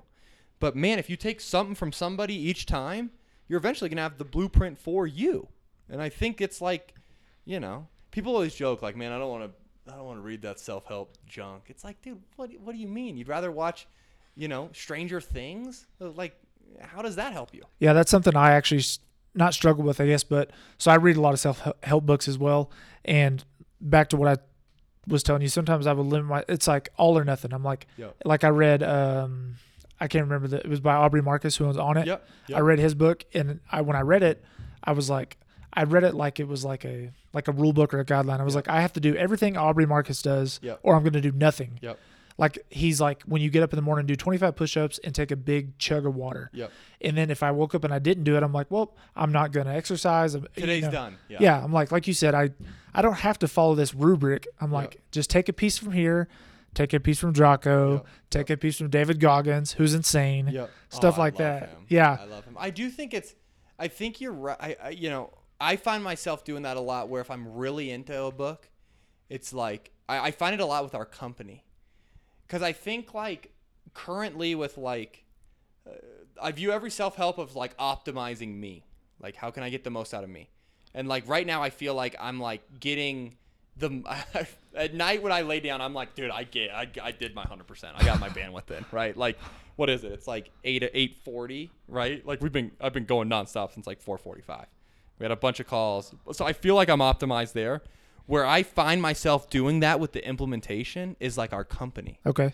If I like read a book and it's like Steve Jobs wrote it, I'm like, oh God, I want to run a company like Apple, right? Right. But dude, they're a tech company, right? And it's always like good to have that perspective, like you're saying, of like take this from this person, this from this person, you know. And then at the same time, let yourself off the hook, man. I want to wake up at 4:45 every morning. I'm not gonna. You could ask my wife. There's times if I wake up at 6, like she'll tell. I don't do it as much anymore. I've like calmed down. But there were times when like if I woke up at 6, I'd be like. You just beat yourself up? Freaking banging our dresser. Like slamming it shut because I was so mad at myself. Because I felt like I lost all this time. And then you quickly realize that, dude, you know. You got to sleep in every God now and built your take a body break. a certain way. If it overslept the 9 alarms you set, you needed it. Right? Right. So I also feel like I found this life hack, and I don't want to be this guy to shortcuts. It's not a shortcut, but have you heard of the Ruggy alarm clock? No. I but tell you, I do need a new alarm clock, I'm going so to I'm be interested. sponsored by them one day because All right. I've been nonstop talking about them. The Ruggy alarm The clock. Ruggy alarm clock. It's a alarm clock, old school, where it's like, but it's a rug that you have to get up and stand on for. You can set it for anywhere from 30 to 20 seconds Okay. to turn it off. So I've been ever since I got it, I haven't missed an alarm because you wake up and You got to be on the it. floor. And if you stand up for 10 seconds and then you go back to bed, I don't know. You got to get your juice going. Right. But by the time I'm up for 10 seconds, I'm awake. So you can also I programmed it to do the like Vince Lombardi speech of like winning's a habit. So I'm like juiced up. My wife hates it, right? We have a new baby, so she wakes up in the middle of the night to feed him, and then at 4:45 she wakes Vince up to Lombardi. Vince Lombardi. With that being said, she's the most supportive woman in the world, so she rolls over and like. My wife is doesn't care. gonna listen, and she's gonna be like, she's either gonna be happy or she's gonna be like, damn it, Tim, because I tell her all the time, like, hey, I'm notorious for snoozing alarms, and it's my own fault. Yep. But I think the cell phone is the problem. Yep. I need the old school So the rug So when we had Jet, he's our third. What a name, right? He I better like be it. fast or he's gonna get killed in the locker room. I have a friend with a kid named Jet. Really? Jet That's Jackson. Awesome. That is awesome. Another JJ. Yep. So we had Jet, and what you don't realize, and I don't want anyone to take this as me complaining, right? My wife is 100 times better than me. I want to say that right now. But when You they did say get that up, before. When they get up at night, right? Like you wake up, and it was like I like went on like a 3-week run of not being able to get up on time, and I was like, why? And I would snooze, and a lot of it I think was like, you know, she's getting up a bunch, and then you wake up, and then you know, and then you go back to sleep, and then you hit snooze a bunch. So I was like, I need something that's like guaranteed. I have to do something to turn it off, whether it be a real alarm clock that you have to hit or something that you know is going off. There's also times where I'm 100% convinced, ever since I did this dang Apple update, I don't even know where my phone that my alarm don't go off. I'm 100% convinced of it, that it's like, or because I keep it on silent, I don't know. But yeah, so I got the Ruggy alarm clock. And it's called what? Ruggy, because it's it's a rug. It's ugly as sin too. So if your wife like mine cares about like what it looks like when people come over, you're gonna have to put it away under the bed at times. But I may have a Ruggy in a couple dude, weeks. I'm telling you, I hate acting like it's like this. It just gave me this like it was a good built-in. I've been on this thing, and we were talking about it, where I feel like I'm optimized, right? I feel like I'm getting the most out of me. I feel like it's just like being honest. I am not like, I listen to who's the motivational preacher, Eric Thomas, right? E.T. Tom, you know what I'm talking No, I about? don't know. E.T. He did the like he did the famous oh my gosh. He did the famous, like, if you want to be successful, meet me at the beach, put the head under the water. You never heard this? No, I don't think so. Oh, my God. I'll have to look it up. We got to get you dialed in. Anyway, so I listened to him, and he talks about, like, you know, and he's giving his motivational thing, and I like stuff like that when I'm working in the background. I like it. And he's giving it about, like, you know, there's a lot of times I wake up before my alarm clock. You know what I mean? Guys say that. I'm passionate. I'm waking up before my alarm clock. And I'm like, dude, I hit my snooze 50 times. I think there's a lot, like, I would always I want to be the guy who like wakes up before his alarm clock. There's a lot about just being honest about yourself. I'm not a morning person. Yep. And I Same. somehow get up at 4:45. And it's because I got this damn ruggy alarm clock and I'm in love with it. What time do you go to bed? It depends. I would like to be in bed at 10, but, last night I was up until midnight, 4:45. And again, I'm not trying to advocate, don't sleep, because I think sleep's super valuable. But You got a lot going on. there's certain so. times where you got to burn the candle on both ends, and there's certain times where you're going to be able to go to bed at 9. Well, I think that kind of ties back into what you talked about on the the fitness one we keep referencing. Whenever you said you're just super intentional with your time, Yeah. and then you talked about for people who probably didn't listen, but you talked about people are like, I'll get off work at 4 and then I'm home Yeah, earlier. yeah. You're like, well, they're like, you're working till 6. You're like, well, I'm at work till 6, but when I get home, Yeah, I don't I'm drink, doing I'm doing things I love, and I'm more passionate, or I'm doing things that are worth something, Yeah. as opposed The to drinking a biggest- beer on your porch. Yeah, the biggest misnomer is that time around is time. It's not. Time around people isn't time, right? I see it with people I work with. If I go into the office and I don't say anything to anyone, and then to act like our relationships are better, people just look around freaked out, I'm gonna fire everybody, right? That's not good. Time around isn't good. If dad comes home and dad just grabs a beer and sits down and watches TV, I joke about this, but I actually think this is true. Here's 2 hypothetical situations, right? I'm a kid playing in a playroom, right? My dad comes home at 6. Let's say my dad comes home at 4. The work-life balance people. My dad comes home at 4. My dad walks in. He grabs a beer. He starts playing Xbox. I'm in the playroom, right? He plays the Xbox until I go to bed, okay?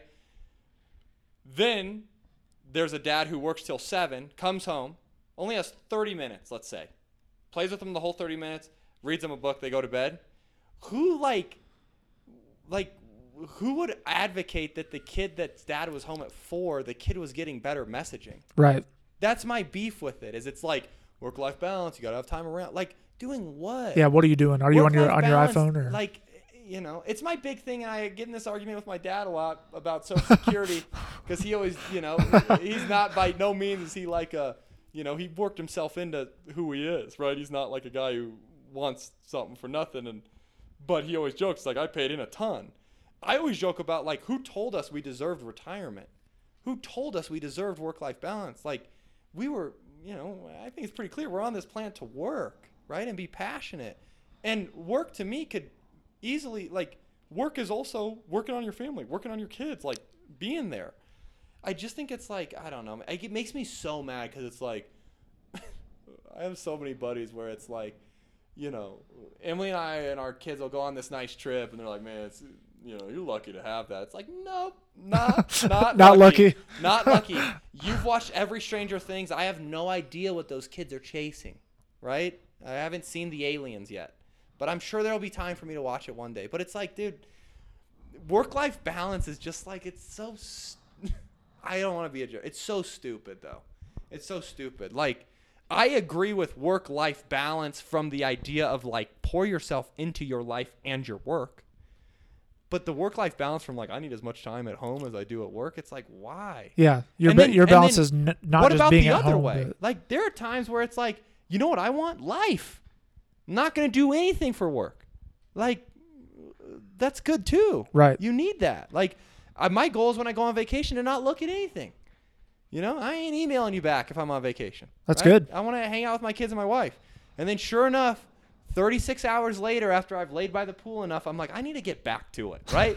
We all are like that. Get back in the you're flow. Built like that. I just think yeah, man, it frustrates me. But I do think that it's about being, intentional with, what are you trying to do right now? And are you actually getting it done? When you were talking, hey, I'm going to go out and, the family's finally going to be all together again, right? We're all going to travel in and be together again. That's awesome, right? And then you want to make sure everyone's not on their phone. Yep. You know what I mean? That's the stuff where it's I joke where it's people are like, oh, you're around them all the time. It's no, I'm not. They're at the place, but they're on their phone. We're not around each other. And then the people that are on their phone, you're really connecting with. I really I've audited my friend circle. right? Like my time is pressed. If it's like We got I three have kids, a buddies who want to business, hang out, but when we go to dinner, all you're on your phone, I ain't hanging out with you. We're still friends. I still love you. And you've probably gotten to know me well enough now. I'm gonna tell you, like, dude, either get off your phone or I'm I'm going leaving. home. Like, I don't want to do this. Like, what are you reading? Yeah, when my parents came up about a month ago, I tried to really do that, and I would catch myself, and I'd say, since they're going to be here for the weekend, to be like, I don't need to text Yeah. so and so or my buddy, and I'm like, Yep. let's try to, or scroll on Instagram. I'm like, Yep. because I'm on Instagram every day. Parents are here once Yep. a quarter, once a month. Yep. So I've tried to get to the point where, like, if I find myself doing it, I at least feel bad. yeah, exactly. You're I'm trying to do We're it. not going to be perfect. We're going to pick up our phone, but I want to feel bad if I do it. I don't want to, like, Don't want it to be the norm. exactly. I want to feel bad, and then I also want to start to call people out, because it's like the people that you're at dinner with that are on Instagram the whole time are also the people that then are like, man, my boss hates me, and that's why I haven't ever gotten a promotion. It's like, no, dude, you're just, like, probably on Instagram at work, and you're not working very hard. Yep. I want to be a good friend, and I've quickly realized that being a good friend isn't like, hey man, your hair looks nice. That's like part of it, but like being a good friend is like giving like real Criticism. constructive Constructive criticism. Like, yeah. and I want people around me that like would give me the same. Like, God forbid I ever do something stupid where it's like, like you're jeopardizing something of meaning. You want people in your corner that are going to step up and say, bro, what are you doing? Right? Like I find that all the time with athletes when we talk about them going broke or getting on substances or something like that. Like, you had a bunch of people in your corner that liked being around you. You didn't have a friend. A friend's going to look at you and be like, yo. Yeah. You had a bunch of yes men Like, in your hey, corner. man, it was fun to go to the bar, that one time. We shouldn't go every day, right? Like, you need people that are going to tell you that. Yeah.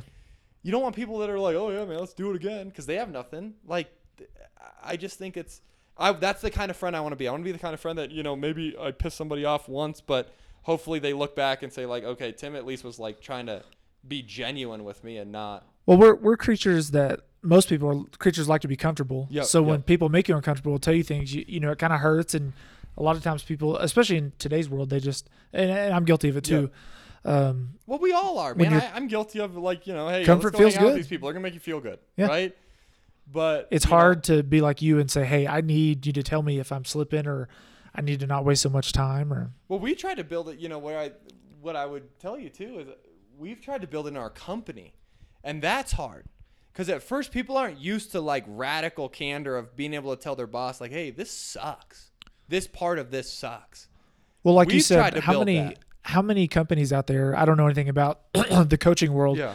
but how many companies out there are hurting for money or trying to build their clientele and get sales, where you're like, hey, this kid might not be ready yet. Let's bring him back in a year or two. How many of those people are saying, oh, he's great. Oh, bring they're him taking bring him in every They're day. taking Yeah. them. They're taking them. Look- It's part of the like, hey, don't let your soul, right? Like, no dollar's worth your soul, in my opinion, right? And if you don't believe in, hey, we're working to get into heaven or whatever, no dollar's worth whatever you believe in. Yeah. No dollar's worth, compromising on whatever code you live by. Right. Your Right? moral compass. Yep. Yeah, that's one of my fundamental beliefs. And then ultimately, that parent's going to talk to someone. So when you take their money for 12 years and the kid turns out that he actually isn't very good, that parent going to tell people, hey, this guy told me for this long that this was going to happen. He didn't get any better. Yeah. You might have that one sale right here, but then Ain't you worth lose 5-10 down the road. Yep. And it's just not worth it. And it's just not worth, I just have this, thing. And I really believe that the way you win is treating people right. And having respect for each other and in a free market, right, that we're in, as free as it gets, the only way you stay in business, if customers decide to buy from you, they're only buying from you if you're good. No one's forced to buy our quarterback training, right? Yeah. We're not Excel Energy where we have certain areas that we get to cover, right? And I'm not making a knock against Excel. I always say them, but there's so many options, right? Your job is to earn your customer's business, and your job is to keep it by doing a good job. And that's what I think is beautiful about a free market, right? Is that ideally customers vote with their feet, and if you're doing a good job, you get bigger and you turn into Amazon, where you started out delivering books really well, and all of a sudden you deliver everything. And that's a tangent in and of itself. Everyone like gets mad about how much money Bezos has, and I'm like, listen, I get it, but get mad at someone else. Get mad at someone who took your data and sold it without you knowing. Don't get mad at the guy that brought a toothbrush to you in 2 hours. You know what I mean? Like, this dude made everyone's life better. Yeah. I can't tell you how much stuff I buy on Amazon. Oh yeah. Well, people don't realize, for all the people, Jeff Bezos was an entrepreneur, Yep. and for every Jeff Bezos, there's thousands of people that tried something and failed. Yep. And yeah, he's worth whatever, 500 billion or something. Yep. He's got a lot of money. He built it. It's his empire. And guess what? You guys want to take his money now, which I understand he's filthy rich, probably didn't need it. Yep. But what if this guy failed? Are you going to pay him back? Yeah. No. No. You would have never known his name. No, Like I said, he was selling books. He He just took sold a books. he took a loss for 4 years in a row Have or you something. seen the picture of his poster where it's painted Amazon and he's in this office and it looks like hell? No. Oh, you got it. I've just seen old pictures of him Yeah. carrying books and looking like a sleazy car salesman. And Man, dude, it's like, and it's just one of those things where it's like, I get it, man. I get it if right now everything, especially in the heights of the pandemic, like you're really hurting and then you see people that have that, man, I totally get it. no, yeah, I do too. I think there's massive hypocrisy, though, in the people where it's like, I'm against this, and they say that on their iPhone. It's like, dude, then vote with your dollar. You don't have to buy from Amazon or Walmart or King Soopers. You do because deep down inside, you care more about the 30 cents than to go down the street and shop at mom and pop. Yeah. So for me, it's like, I get it. You're being a huge hypocrite. Yeah, but like, just, be honest that like, hey, the reason I'm so mad about it is because of currently what's going on with me here. I get that, man. We all go through it. I get super mad. I used to get so pissed off at IMG Academy. Why are they so, big? Yeah, and I was grinding out for 12 hours. I quickly realized that it's like, we're just going to take them down. We're going to launch multiple markets. They have just Florida. Yeah, you're Let growing. them have Florida. I'll take the rest. That's awesome. That's good stuff, man. I agree with pretty much everything you said. Like, It is a tough thing to navigate, though, because you nailed it, right? Which is, you look at it and there's a lot of massive amounts of wealth. You would hope, that maybe there's some, giving and some other stuff tied. And there to it. is. And there is, and I think that's where it's people like to look at the bad. They don't look Yeah. at the good. Maybe his tax situation is weird. I don't know, but he's only doing what is legal in the U.S. Yeah. And how many people does Amazon employ, and for God's sakes? Here's my issue with the tax stuff too. Is it's like I hear Republicans and Democrats both say it, and guess who created the tax code?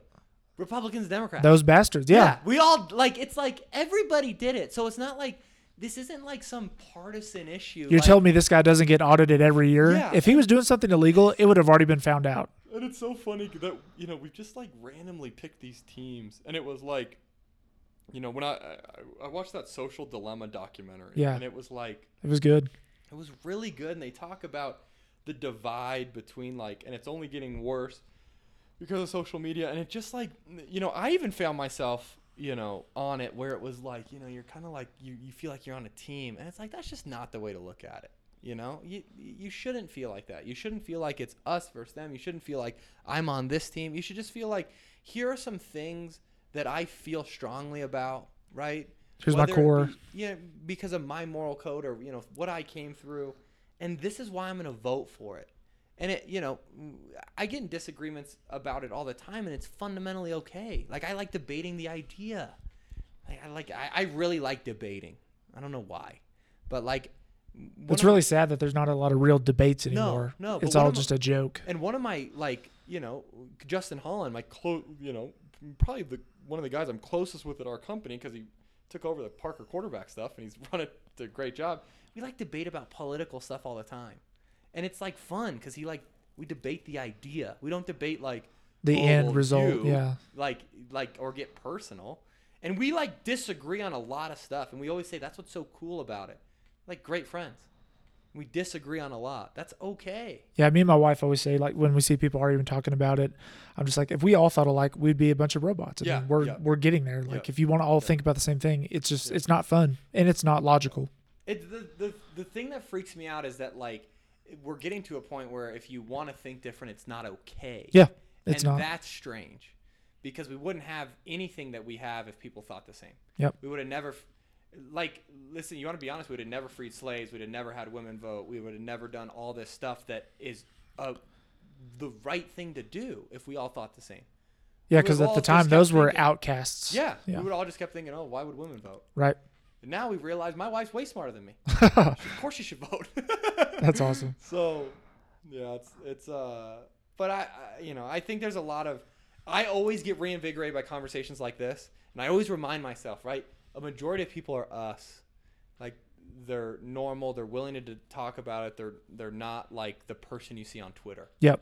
that just like is saying something that like, is it like even a person? Cause it's like, not their name or their picture. It's like just one of those deals because robot. like with you, I probably have a conversation with you once a year, but Yeah. then if I follow you on Instagram, I'll see your stuff on Instagram every day. So people see it more and then they misconstrue it or they take it the wrong way. And then, like you said, people just get heated for no reason. Yep. Things that are probably never going to happen anyways. What's been hard for me to get used to is like doing stuff like this, or when I started to be vocal on Twitter, was then like what I didn't realize was the people that were going to have like a real terrible opinion or reaction to me that like don't know anything about me. Yeah. And they never That will. was strange. So it was like one of those eye-opening experiences, like, okay, should I watch what I say? And then I came to the realization of like, no, I'm going to just be genuine, right? Like I've said stuff on here that's not like the most popular of like, Yeah. you need to get your ass up and, accomplish what you want to do. Yeah. A lot of people would be like, oh, well, easy for you to say. Well, no, like you wouldn't have wanted my life 8 years ago. Yeah. Someone's going to just see what you put about Yep. kids playing football. And then, Yeah. like you said, Yeah. they automatically assume that you're just trying to make money. Yep. Or you're trying to kill the kids. That was my favorite response. Someone was like, you're just trying to kill kids. It's like, what? And What do then, you mean? and a lot of those people too don't actually believe what they're saying. No, They just want to get say it or interaction and get, troll. yeah. And then the people that do believe, like, I think a lot of people have formulated opinions, COVID and kids specifically, and they don't know any of these kids. Yeah. Like, They don't never will. tell me that this virus is going to kill more kids than are going to suffer from depression and possibly take their own lives. Like, that happened. So it's like, don't, like, talk to me about, like, and then you ask them, it's like, oh, I don't have any kids. I don't talk to high schoolers. It's like, what? What do you mean? Like, why do you have an opinion on it then? And they go, well, they obviously the first thing they do is go worst case scenario too. Yeah. You're like, worst case scenario, they get COVID and die. The Yeah. worst. Yeah. You're like, okay, maybe they don't ever get COVID, or maybe I saved them from, a bad home life, or maybe I Yeah. develop them to a young man. Well, this is what I talked about. A lot of people, there was a lot of debating around like, a lot of people were like, well, the reason they can't play is because there's a lot of consequences that we don't know yet. Okay, which valid, but then you're talking about the game of football. You're talking about like these people are making these arguments about we can't play football because there's a lot of things we don't know, that you could develop, right? The heart disease or whatever. Yeah. A lot of, Which is a true concern. which is but- completely true, except this person, right, tweeting this is consuming social media, which we have no idea the effects of. They're taking Adderall, they're drinking energy drinks. It's like, okay, so, it's like, to me, that's the hypocrisy, right? It's Yeah. rich of us to say, this is what we need to be cautious of because we don't know the end results. It's like, dude, you're literally scrolling on something eating fast food. that's like notifying you and you're getting crack into your brain, right? Like, that's what these notifications are. Eating Taco Bell as you Yeah. scroll. Yeah. Or like where, again, I don't want to sound like an anti-masker. I wear my mask when I go out. But it's like the wear your mask to care about my health. No, bro, wake up and work out and eat right to care about your health. Like, I just want everyone to care about like what they're doing, and then in turn like we'll also start caring about each other. Like the fundamentals. Yeah, but Yeah. like it's just like rich of people to be like, man, care about my health, and they consume McDonald's every meal. Right. It's like, what do you mean? You're doing, or like the people smoking a cigarette, right? They got their mask pulled down, smoking a cigarette. Put your mask on. It's like, what? You're already killing yourself. Okay. So, again, I don't want to sound like this guy that doesn't take it seriously or anything like that, because we lost a lot of people, and there's like and the economic impact and all of this is serious stuff. I do just wish that these conversations, like, I've yet to hear a politician discuss, hey, guess what? Like, vitamin D or working out has shown that it helps you not have serious side Build an effects. immune system. Yeah. So if that's true, right, like why are we not talking about that too? Like, yeah. to me, then the logical thing is whether you believe in masks or shutdowns or whatever you believe in, that's fine. You should also then believe, and y'all need to work out, right? Or you need to, let's cook some chicken breast this week and not cover it in barbecue sauce. That's You know? good. No, I absolutely agree. That's good I just stuff. think it would be nice to hear, like, I don't know. I honestly think that that's the way to political victory. Is what? Just be radically honest. That'll never happen. Unfortunately. No doubt. Kind of. I guarantee though, if someone like came on stage and it wasn't like as much of a, but just was like honest the whole time. I don't know if they can win the president, but I think you could be a senator. Yeah. I think you could be a senator right now running on like, hey, listen, man, we're going to wear masks because it seems like it helps. We're going to do these certain things because it seems like it helps. And you know what? A lot of you guys are going to start working out and eating right, and here's how you can do it, and it's going to help you not get sick. Well, you know, Rogan recommended Jocko for president. He's like, you'd make the great president. Him and The Rock. Dude, I would love to see Jocko.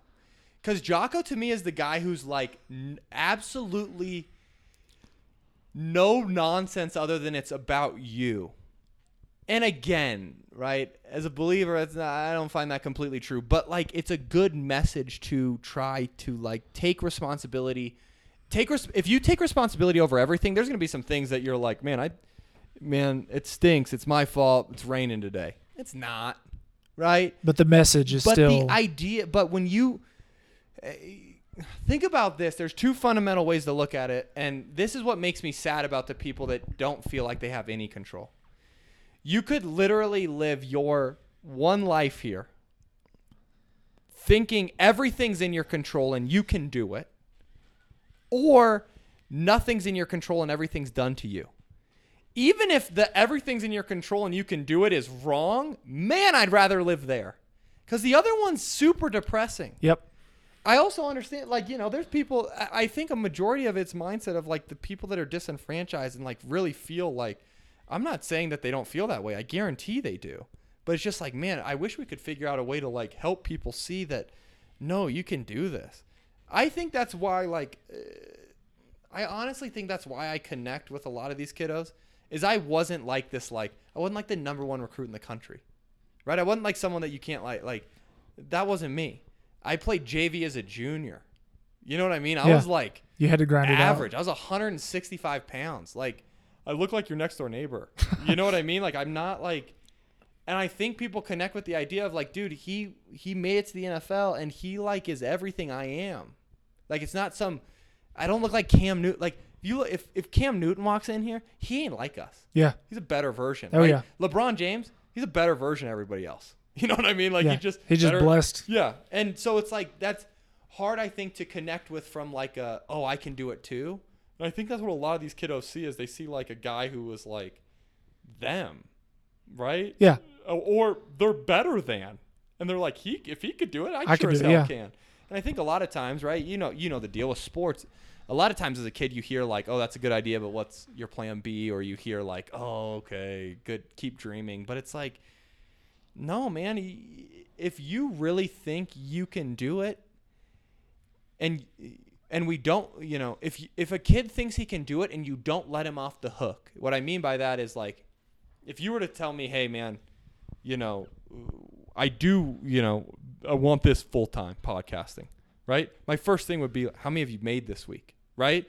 I think that's an important question to ask kids when they tell you something crazy, right? Like, hey, I want to be an NFL quarterback. Awesome. Did you work out this morning? Did you throw this morning? No. Are you sure you want to be an NFL quarterback? Like, what do you do when you get home? Yeah, you got to get after it. Fortnite. Okay.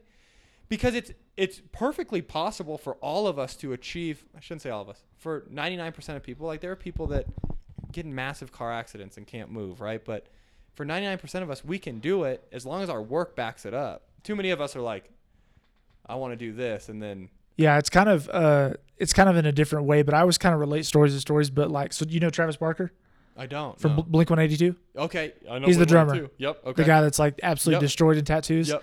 He's like, his famous quote or story is he's like, I started getting tattoos, and then he said, I want to do this for a living and be a drummer, so I'm going to tattoo my neck and my face and my hands, so I have no other choice. Yep, because you ain't getting hired as a banker. That might not have worked right? He's not going to sell insurance, Yeah. so that might not have worked out, but it did. Yep. But now, and then he talks about, I read his book, and so then he talks about his son, and he's like, so my son is obviously very blessed. You know, we're very well off now, and I kind of roughed it, and I'm one of the most successful drummers in the U.S., but he's like, I have tons of tattoos. My son's like, I want a tattoo. And then he's like, not only does my son want a tattoo, he wants a face tat. Because the young kids are like, I want a face tat. And he's like, it's hard for me because I'm like covered in tattoos. He's like, but son, he's like, you don't know how many nights I slept on my friends' couches eating Doritos because I wanted to be a professional drummer. Yep. He's like, I didn't just get these tattoos and like, I'm going to figure it out. He's like, I was drumming for free 5 nights a week. He's like, I've been in 7 different bands. He's like, so you can't just get a face tat because you got to make your way. He's like, maybe, you know, you figure it out and commit, you know. So it's kind of similar story. It's 100% true. Everyone asks me like, what, like, because we have 2 boys, right? So I always get asked, oh, your kid's gonna be quarterback. I'm not gonna push him in anything. You wanna know why? When we were at Fort Lewis and we were 4 and 40 or whatever the hell we were when I was there, it's not fun. Like, it's not easy. So if you're gonna push your kid into something, push him into something easier. You guys played in some brutal climates too, man. Brutal, yeah. It's just South like, Dakota. Yeah, to me, it's like, dude, hey, I'm not going to push him into anything that's hard as hell to do. But if he wants to do it, I'm going to help him chase it, right? It's just, but man, yeah, you got to be honest about the journey. But I think it's important to let kiddos know you can do it, but then also reinforce to them that, like, you don't become who you are because you want a game show. Right? I always say that, right? Like, our company's not where we are because I won some, effing game show, right? Like, there's a lot of nights that went into this. There's a lot of like, hey man, no, I can't go out tonight. Can't do this. Can't do that. No, I'm not going to dinner, right? Like, my buddies are all at dinner tonight. It was either we were doing this podcast or I was going to be working on our annual plan. I'm not going to dinner, right? I love you guys. I saw you 2 weeks ago. I'm not going to see you again. You know, it's just, I think it's one of those things that we just, yeah, you're just investing in yourself. I think it's a good thing to tell kiddos and tell them, man, you can, if you want what no one has, you can't work like everyone else. That's our biggest issue. You know, what I see with our athletes is a lot of them, they want to go D1 or they want, I shouldn't even say D1. They want to play college football or they want to be a pro quarterback, but they do their team workouts. Well, tell me how that makes sense. Yeah. You can't work out like the rest of your team. So it's an important message. And that's the basics. Yeah, you gotta, and I think that's a more or less. I think that's why like people sign up, because I think a parent looks at it and we have all this great stuff, the training, the modus, we have all this, but I think at the end of the day they sign up for like their kids long term, being around people that are gonna, instead of pouring the current messaging of today, which is like no matter what it's okay, of like, hey man, like you can do it. You just got to not let yourself off the hook. It's not okay to, not work out for a week straight. Yeah. Take a day off, but you better get your ass back to it. Yeah. I think we've indirectly answered all of this in the show, but I did want to ask for my buddy. Yeah. He had a good coach, Yep. or excuse me, he's got a son who's a quarterback, Yep. pretty good. But anyways, I told him I'd ask you. Yeah. So what he told me is my kid's putting in work in the gym at practice and has a quarterback coach as well as doing the 7-on-7s. So far, he's shown the potential to be a really good high school quarterback, has the tangibles to play at the next level, possibly D1. He's a freshman, a little over 6'2", 175, runs a sub 5-second 40. Outside of playing well and winning football games, what is the best way to get extra exposure to coaches, camps, combines, etc.? Ooh, that's a great question. So recruiting is the craziest thing that I've ever been around, especially today's environment. Here's what I tell him. His kid needs to view emailing and DMing college coaches as just as important as his skill training and speed training. So he needs to be going to these college websites. He needs to be getting the coach's email. He needs to be berating them with emails. First he needs to get on the field. He needs to play varsity football. Then he needs to start emailing out his highlight tape, pounding it, and then they need to go and get to college camps, and they need to get the college camp circuit. What he doesn't need to sign up for is some recruiting guru who says, pay me $4,000 and I'll call college coaches. I went to Fort Lewis College, and I was probably one of maybe 2 or 3 guys that go to the NFL from Fort Lewis College. I can help get a kid looked at, but if I were to call them and say, hey, offer this kid, they'd be like, hey, Tim, I don't know if you can cuss on here, but they'd be like, F you, right? Yeah. Like, they're not going to do that. No one can get your kid offered. So what I would tell them is, first step is getting on a varsity football field. But the second step is he needs to pound the emails to college coaches. He needs to not be afraid to pick up the phone and call a college coach and say, hey, coach, this is so-and-so. I'm coming to your camp. I sent you an email with my highlight, blah, blah, blah, blah. And then they need to go out and they need to get at those prospect camps. They didn't have them this summer because of COVID, but they'll be back. And that's the best way, We've had a lot of kids blow up, right? Ty Evans went to Palmer Ridge, offered by Alabama and every other school in America. Alex Padilla, Cherry Creek, offered by University of Georgia and a bunch of other schools. We have a kid at Kearney Catholic, like we already talked about, who's committed to the University of Nebraska. This is the process we've used with all of them. So I would tell you that it's hard to get the kiddos to realize that, man, sitting in front of a computer and emailing a guy is just as valuable as taking another 3-step drop. But in the game of recruiting, it is. So he needs to prioritize that time when he gets home. And then, yeah, that's the best way to get exposure. Yeah. I mean, I think the rest we covered a lot of about being intentional with your time and putting in the extra work and. I mean, based on what he said, it sounds like he's already doing all the extra work. Yeah. And then I'd say, if you feel like you're working hard, double it, right? That's a good general term of, to make sure you're working hard enough. But no, I think if the kiddo's doing all the right stuff and he's working hard, and the other thing I would add is to prioritize, make sure he's a good teammate and a good leader. It's the other thing. If you're a quarterback, man, you have to be a great teammate, right? We talk to our kids about it all the time because the other side of, when a kid starts doing private training and 7-on-7 and doing all this stuff and he starts having some success, he also starts to, at times our kids can get this pedestal syndrome where they look at their teammates that aren't doing that as lesser, and that we have to you have to stop that. You have to eradicate. We talk to our guys all the time about, everyone's in it for different reasons. There was a lot of guys I had a lot of respect for, teammates that they knew they were never going to play, but they gave it everything at scout team, or they worked their ass off just the same. Did they go do, extra? Did they go throw an extra 150 reps? No, because they were 5'6" trying to play quarterback, right? Yeah. I get it. Yeah. And I had a lot of respect for those guys. There's a lot of guys in college. I tell you that there's a lot of guys that from my career I talk to still that probably people would be like, oh, you probably didn't even know he's on the team. And they're like my really good friends, because I have a ton of respect for anyone who goes about their job the right way.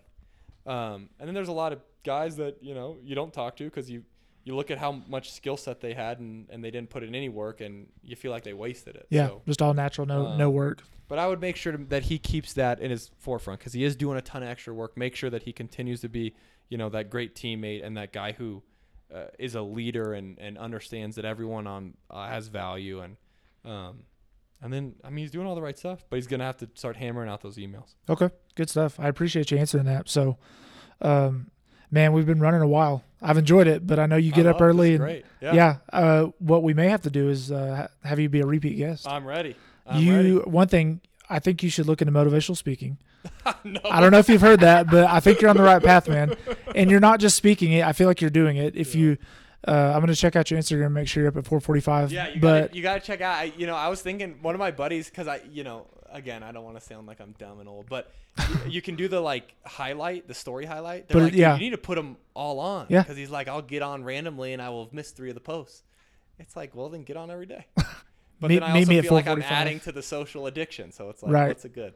But no, I need to do that, because okay, before we go, I did this 30-day accountability deal. And the guy, who was the guy you were talking about that started on it? Aubrey Marcus. Okay, is he the guy that has the First Form guy? Okay, I don't know who that is, but I do know First Form. Yeah, he started some 75-day hard thing.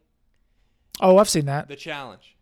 And I'm reading and you have to restart. And it's BS, because I'm going to go on record by saying right now that I issued a challenge to everyone in February that was 30 days, basically what he's doing. Okay? It's a joke, right? He didn't rip me off. He doesn't follow me. But, I did this thing with with my followers where I said, listen, for 30 days, you got to get up, and his is way more detailed, but you had to get up, you had to get your entire workout in before 6 a.m. It had to be done before and posted before 6 a.m. And you tag me, and if you do it for 30 days, I'll either hook you up with a $200 gear pack. We have these sweet gear packs we do every quarter. I was like, you can have a gear pack, or you can have an internship. whichever one you want. I don't care. Nice. Right? So a bunch of people like tried it and did it, and it was like, and then COVID hit and it was crazy. But I was thinking to myself, like, that to me is the good of social.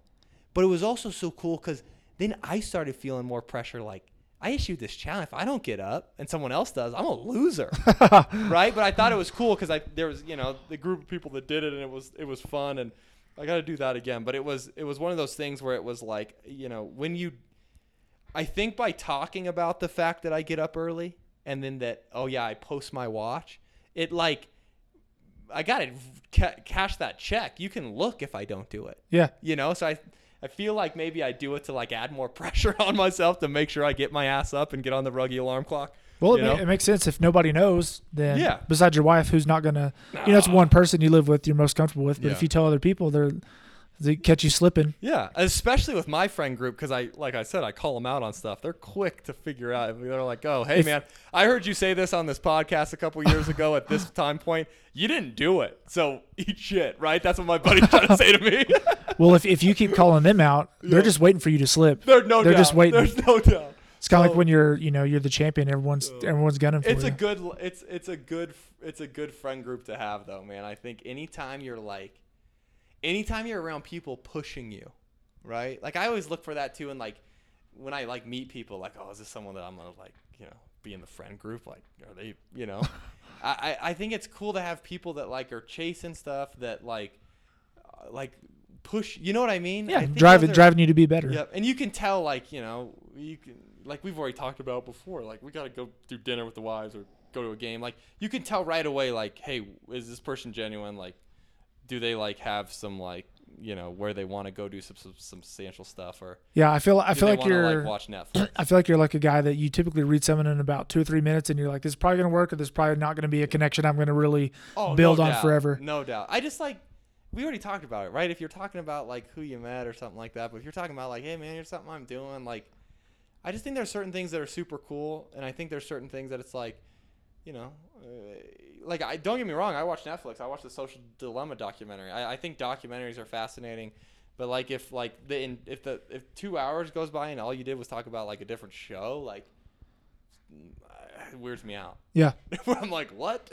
No, I absolutely agree. But then there's also like a bunch of people that are gonna start listening to this and they're gonna hate us because they're like, hey, actually we have a TV show club and it's way fucking cooler than what you guys are doing. So Well, and everyone's got different hobbies too. So. no doubt. And I get to, Emily always gets mad at me when I talk about it because I do think there is something super valuable to a little bit of escapism, right? Of like a little bit of, okay, let me decompress. Yeah. There is a ton of value, and we all need that. I do it with golf. Golf is my decompression, right? Where I can like go out there and play. Although recently I told my wife that I have every intention of being on the PGA Tour, so it flipped from like decompression and a hobby to like now I get mad if like I'm not getting better. You're gonna be like Tony Romo. I don't know if you can see, I got a wedge over there. I like my practice swings after I work out in the morning. Well, aren't most former quarterbacks like amazing You're golfers? supposed to be a good golfer. Yeah, when I started, I was horrible, so I don't know what happened. Remember when Tony Romo like almost qualified for the tour? Yeah, he did. He's like in programs all the time. He does really well. That's insane. My buddy Adam, who works with us, we brought him on. He's actually we're gonna start doing recruiting, but with our members, because a lot of our members were then going to these recruiting gurus and they were just hearing the wrong stuff. So we wanted to include it in what we do. So we brought Adam on. He was a recruiting assistant at Boise State, and he's just kind of been through it, man. He's seen it all. So we brought him on, and we're going to start doing some cool recruiting stuff with him around the idea of like, hey, man, how do you get yourself recruited? Because ain't nobody going to do it for you, right? So more or less kind of that question we have. But, you know, he always jokes. He's like, man, we're gonna go on tour. He's like, I'm a caddy. We're going to win some pro-ams. I'm like, I hope, man. We got to launch some locations first, and we got some priorities first, but senior tour is like 50, right? Or 60. Maybe that's what I'll go for. That's awesome. Senior tour. So this has been awesome, man. I appreciate you coming up. You drove. I know you had the harder end of the deal. Yeah. Hey, man. No, I appreciate it because I know your time is valuable, and you know you're a big deal. In February, you ain't gonna be able to get out of the house as easy. I know. That's why I'm getting out now. I told Lindsay, I was like, I don't want to drive, and I was like, you know what? in about 4 months, I'm not going to be able to leave for a while. So Dude, in March, you're getting going to be down sitting that there like, hey, man, can I drive up there? Please let me come over. It gets hard, but it's the most fulfilling, man. And you guys, I mean, talking before, you guys already have it all down. It's going to be a blast. So. Yeah, we're super excited, man. I appreciate it. I appreciate this. And, yeah, man, I'd love to have you back on. I think maybe down the road, Can't see how wait. things are going after your launches.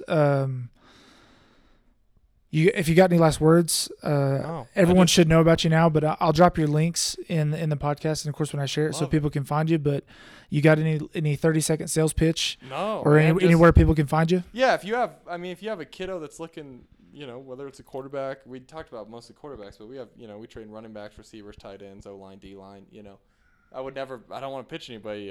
Come try it out, and we want to earn your business, right? Tom Brady, have you ever watched his thing where he talks about all 160 people drafted in front of him? Yeah. Oh yeah. I know he's still salty. Yeah. 20 years later. He says this one quote in it where it's like he wants to earn it every single day. Like that's how we feel about your business, right? Like we want to earn it every single day. If we don't, fire us, right? You're not gonna hurt my feelings. You're gonna make us better, probably. Anyone who's left anyone who's, there's reason. Some people leave, for X, Y, Z. But anyone who's left it with real feedback, it made us better, right? And hopefully we can earn it later. But yeah, if they have anyone that's looking to train, we'd love to have them out, and they can try a group, or if they ever want to just come hang out, talk ball, or if they're looking for a cool internship, come out this summer. You got to do the 30-day challenge. You got to do the 30-day challenge. We want winners, man. I want even though it's kind of become like a toxic world, I want competitive people. If you're hyper competitive and you're like, you know what, I want a career change, hit us up. That's pretty cool. People, man. I like it. Well, yeah, dude, seriously, thank you for coming on. I appreciate it. It's been a good talk. We talked for almost 2 hours, so That's badass. really enjoyed it. Everybody, Tim Jenkins, CEO of Jenkins Elite, and thank you for your time, man. No, man, thanks for having me.